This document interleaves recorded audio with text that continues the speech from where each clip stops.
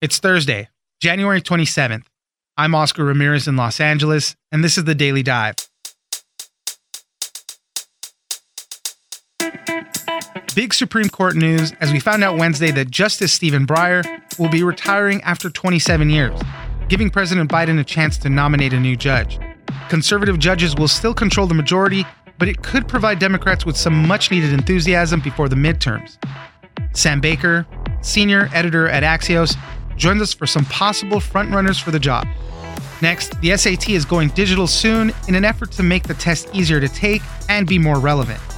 The test will go from 3 hours down to 2, in part due to a process called adaptive testing that will tailor the difficulty of questions to what is appropriate for a student's performance level.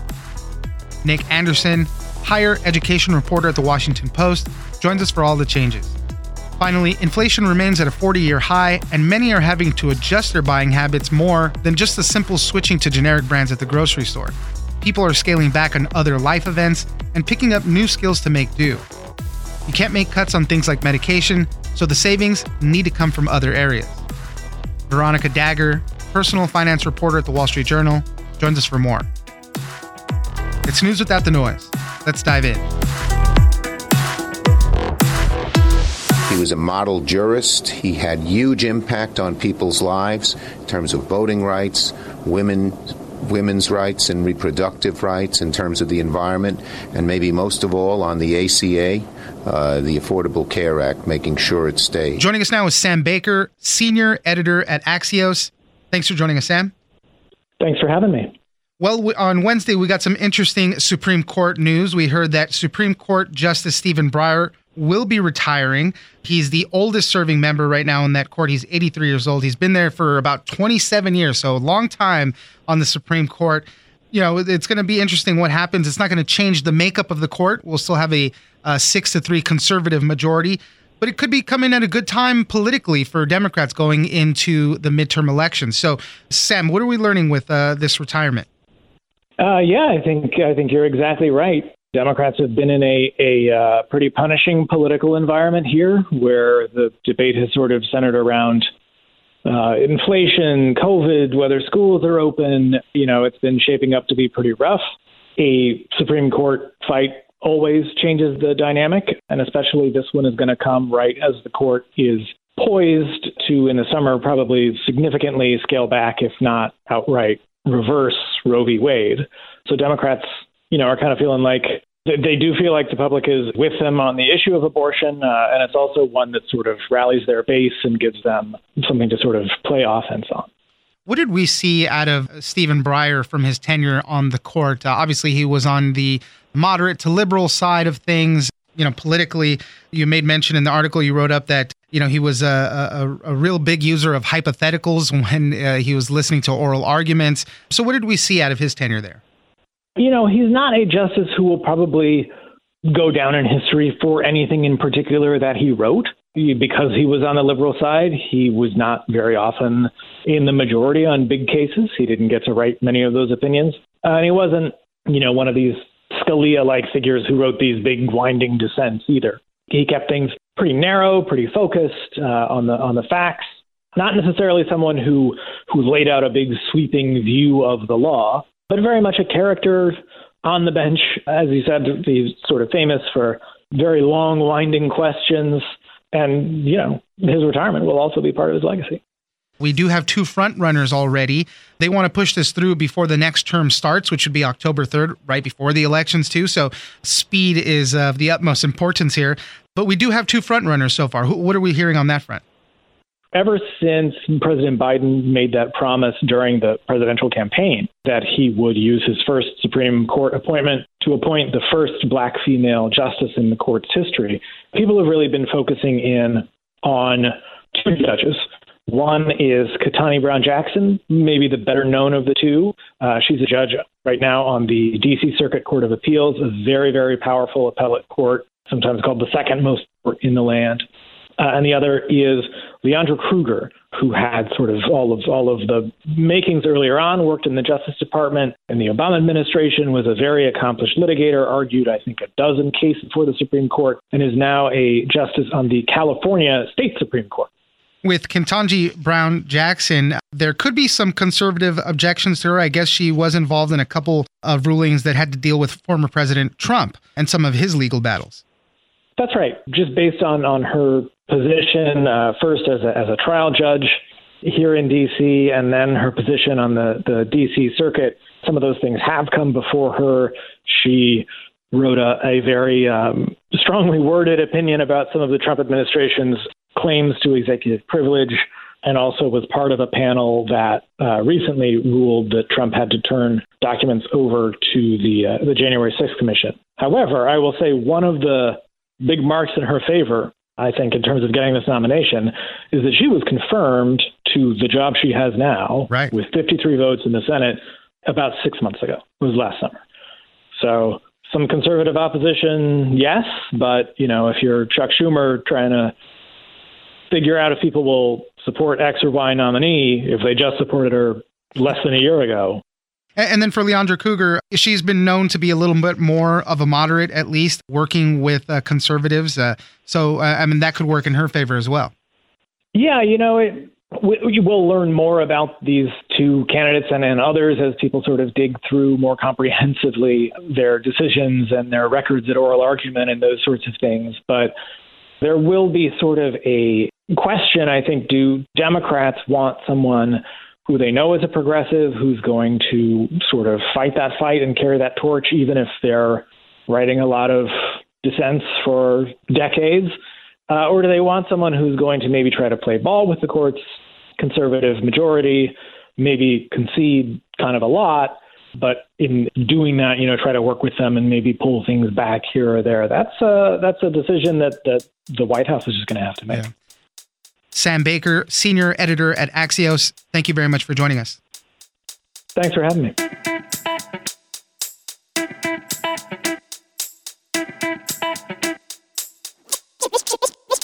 Oh, I thought it was very cool. I thought it was very, it was just very concise. It was easy to understand. I thought the new digital version was very practical in our age, and I thought it was very nice to take. Joining us now is Nick Anderson, higher education reporter at The Washington Post.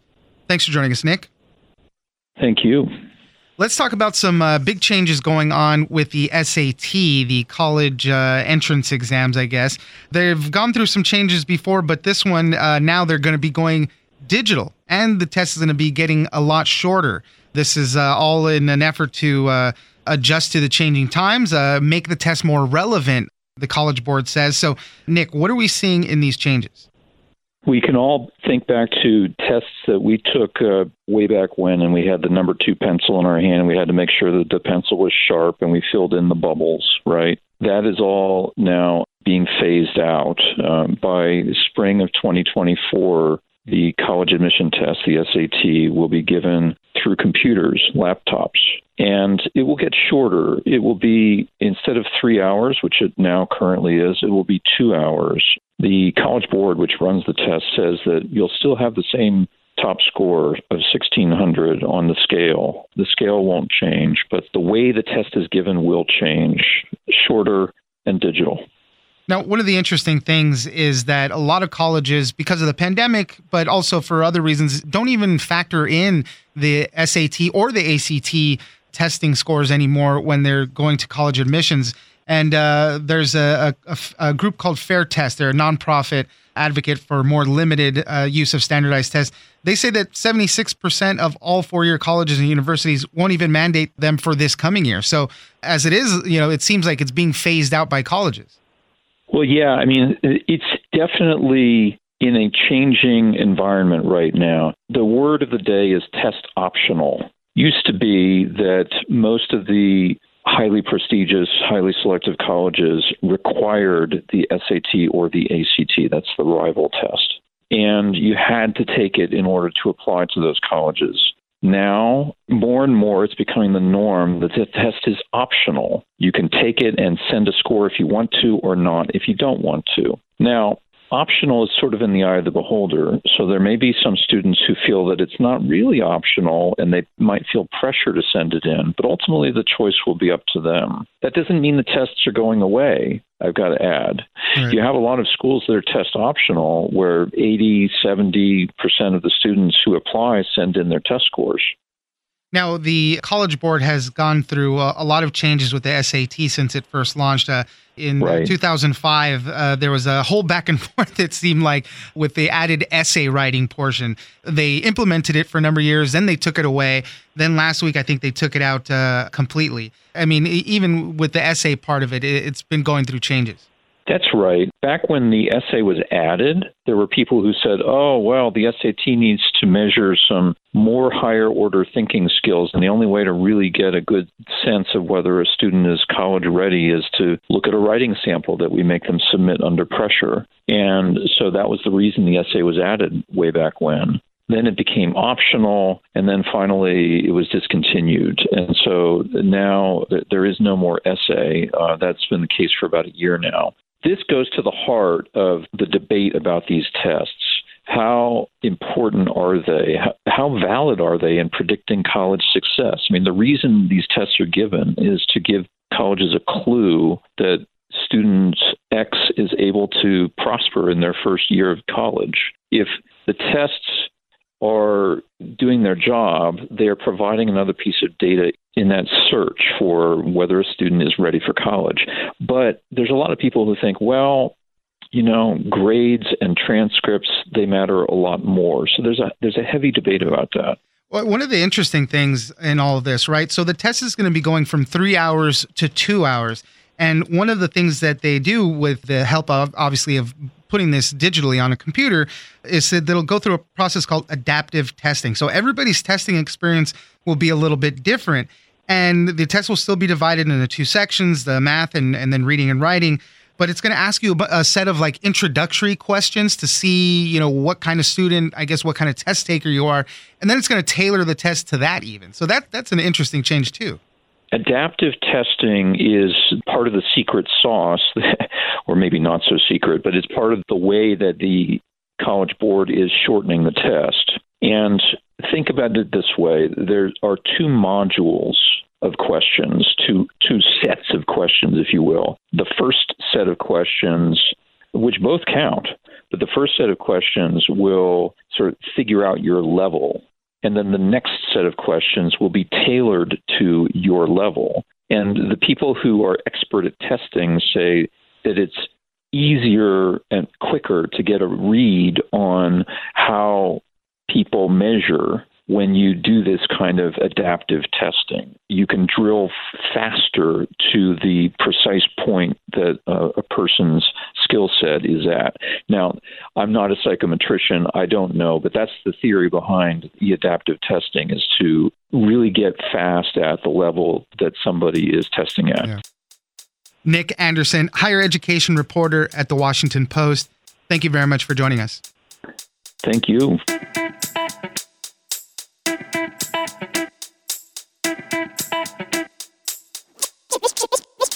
So this couple was smart with their money, and they said, you know, listen, it would be nice to have this so-called dream wedding, but not for more than double the price that we initially budgeted for. Joining us now is Veronica Dagger, personal finance reporter at the Wall Street Journal. Thanks for joining us, Veronica. Thanks for having me. Well, we've seen record high inflation right now. And, you know, a lot of people are having to adjust their buying habits. Obviously, some of the big things you do right away, maybe don't buy some of those common things you're always getting, maybe indulgences you'll take away for a little bit. Simple changes at the grocery store. You know, you'll buy cheaper brands of things that you're used to buying probably. But the inflation has tended to stick around a little bit longer than usual. And that's not enough anymore for a lot of people. They're having to get pretty creative on how to save money. Some are picking up new skills to supplement that. Start baking up some treats for yourself throughout the week, things like that. So, Veronica, help us walk through. What are people doing to counter inflation right now? People are making some bigger decisions to blunt the impact of these rising prices. So they're making those small cuts like you're talking about, maybe buying a cheaper option, a generic at a grocery store. All that is going on, absolutely. But some people are making larger changes, like scaling back their wedding or learning a new skill to save money. For example, I spoke to a guy who recently bought his first house in Florida. He paid a ton of money for it, even though it was an old house, because, this housing market is so hot. Right. And he realized, we don't have a ton of money left over. And even if I wanted to pay a contractor to do repairs or redo my popcorn ceilings, the prices the contractors are charging me for their labor and material these days because of some supply chain issues and the shortages and the like is pretty astronomical. So what I need to do is I need to upskill myself. I need to learn skills on places like YouTube or other online tutorials and learn how to make repairs on my house myself. Right. And this guy was, he had a learning curve, but it actually ended up saving him something like $3,000. You mentioned the wedding thing. That was an interesting one, too. This couple that was getting married was getting some quotes 2 years ago. It was going to be $20,000 for a hotel that they wanted to get married in. When they finally got up to it and they were going to check the prices again, it jumped to $54,000. That's a big problem at that point. It's staggering. I mean, that's like 2 weddings, I would call it. I mean, it's just so much money. And so this couple was smart with their money, and they said, listen, it would be nice to have this so-called dream wedding, but not for more than double the price that we initially budgeted for. And so they got a little creative, and they said, we're still going to have the wedding, but we have this vacation rental in Sedona that is letting us have a small wedding at that venue, at that home, and we're going to be able to do our entire event for $15,000. And so they're not going to fork out that $54,000 because they just don't see it at this time as something that's worth it. And the guy I spoke to, he said, 2022 is this year of catch-up weddings. And so everywhere you go, like a lot of the venues are booked. And if they aren't booked, you're going to have to pay top dollar. And some people just don't want to have anything to do with that. There's a lot of stuff that we're seeing being affected by inflation, prices going up for things that you can't really substitute, medications, different things like that. For a lot of people, you have to make the cuts everywhere else because those prices are going up and you still need that. That's right. Yeah, something like your medication, you're pretty married to that. This isn't a medication, but some people are really married to their tobacco habit, and so they're going to pay whatever they're going to be charging for that in certain people's cases. And also things like gas prices. I mean, look, if you're commuting to work each day, some people are still doing that or need to use the car a lot. You're going to be using up a ton of gas potentially. And so some people are thinking through their travel decisions a little bit more carefully. One woman I spoke to is batching her errands. So she'll instead of doing multiple trips, multiple errands, she will do everything in one shot. That way she's saving some time making multiple runs with her car. She'll also just drive less in general. She'll double book family doctor's appointments. All of these things are making her think twice about how often she gets in the car because she's dealing with rising prices in other areas of her life. One of the people that you spoke to, and this is a big change both in price and lifestyle. So this was a pretty cool one that I thought. You spoke to a guy who had a big soda habit. He was deciding he's wasting a lot of money on that. He said that he thinks he spends about $700 a year on soft drinks and bottled iced tea. So what he did was, I'm going to start making my own iced tea. I think he started losing some weight, saving a ton of money in response to all this, but bettering his lifestyle too. That was a pretty cool one. That was a cool one. Thank you. Yeah, he like you said, he lost a lot of weight. He's saving money. This didn't make it into the story, but he's actually taking that differential between the $700 he used to spend and the $35 he thinks he's going to spend this year on things like making carafes of unsweetened iced tea. He's going to take that money and put it in the stock market. So he's going to invest that money. I thought that was really interesting. And in general, he's losing weight. He's feeling less anxious, I guess, because of less sugar. He's just feeling good about himself. So this is a habit that he started that has had all these other positives to it that he didn't anticipate going out there initially. Veronica Dagher, personal finance reporter at the Wall Street Journal. Thank you very much for joining us. Thanks for having me.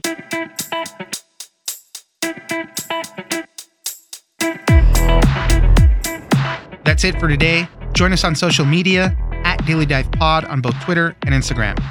Leave us a comment, give us a rating, and tell us the stories that you're interested in. Follow us on iHeartRadio or subscribe wherever you get your podcasts. This episode of The Daily Dive is produced by Victor Wright and engineered by Tony Sorrentino. I'm Oscar Ramirez, and this was your Daily Dive.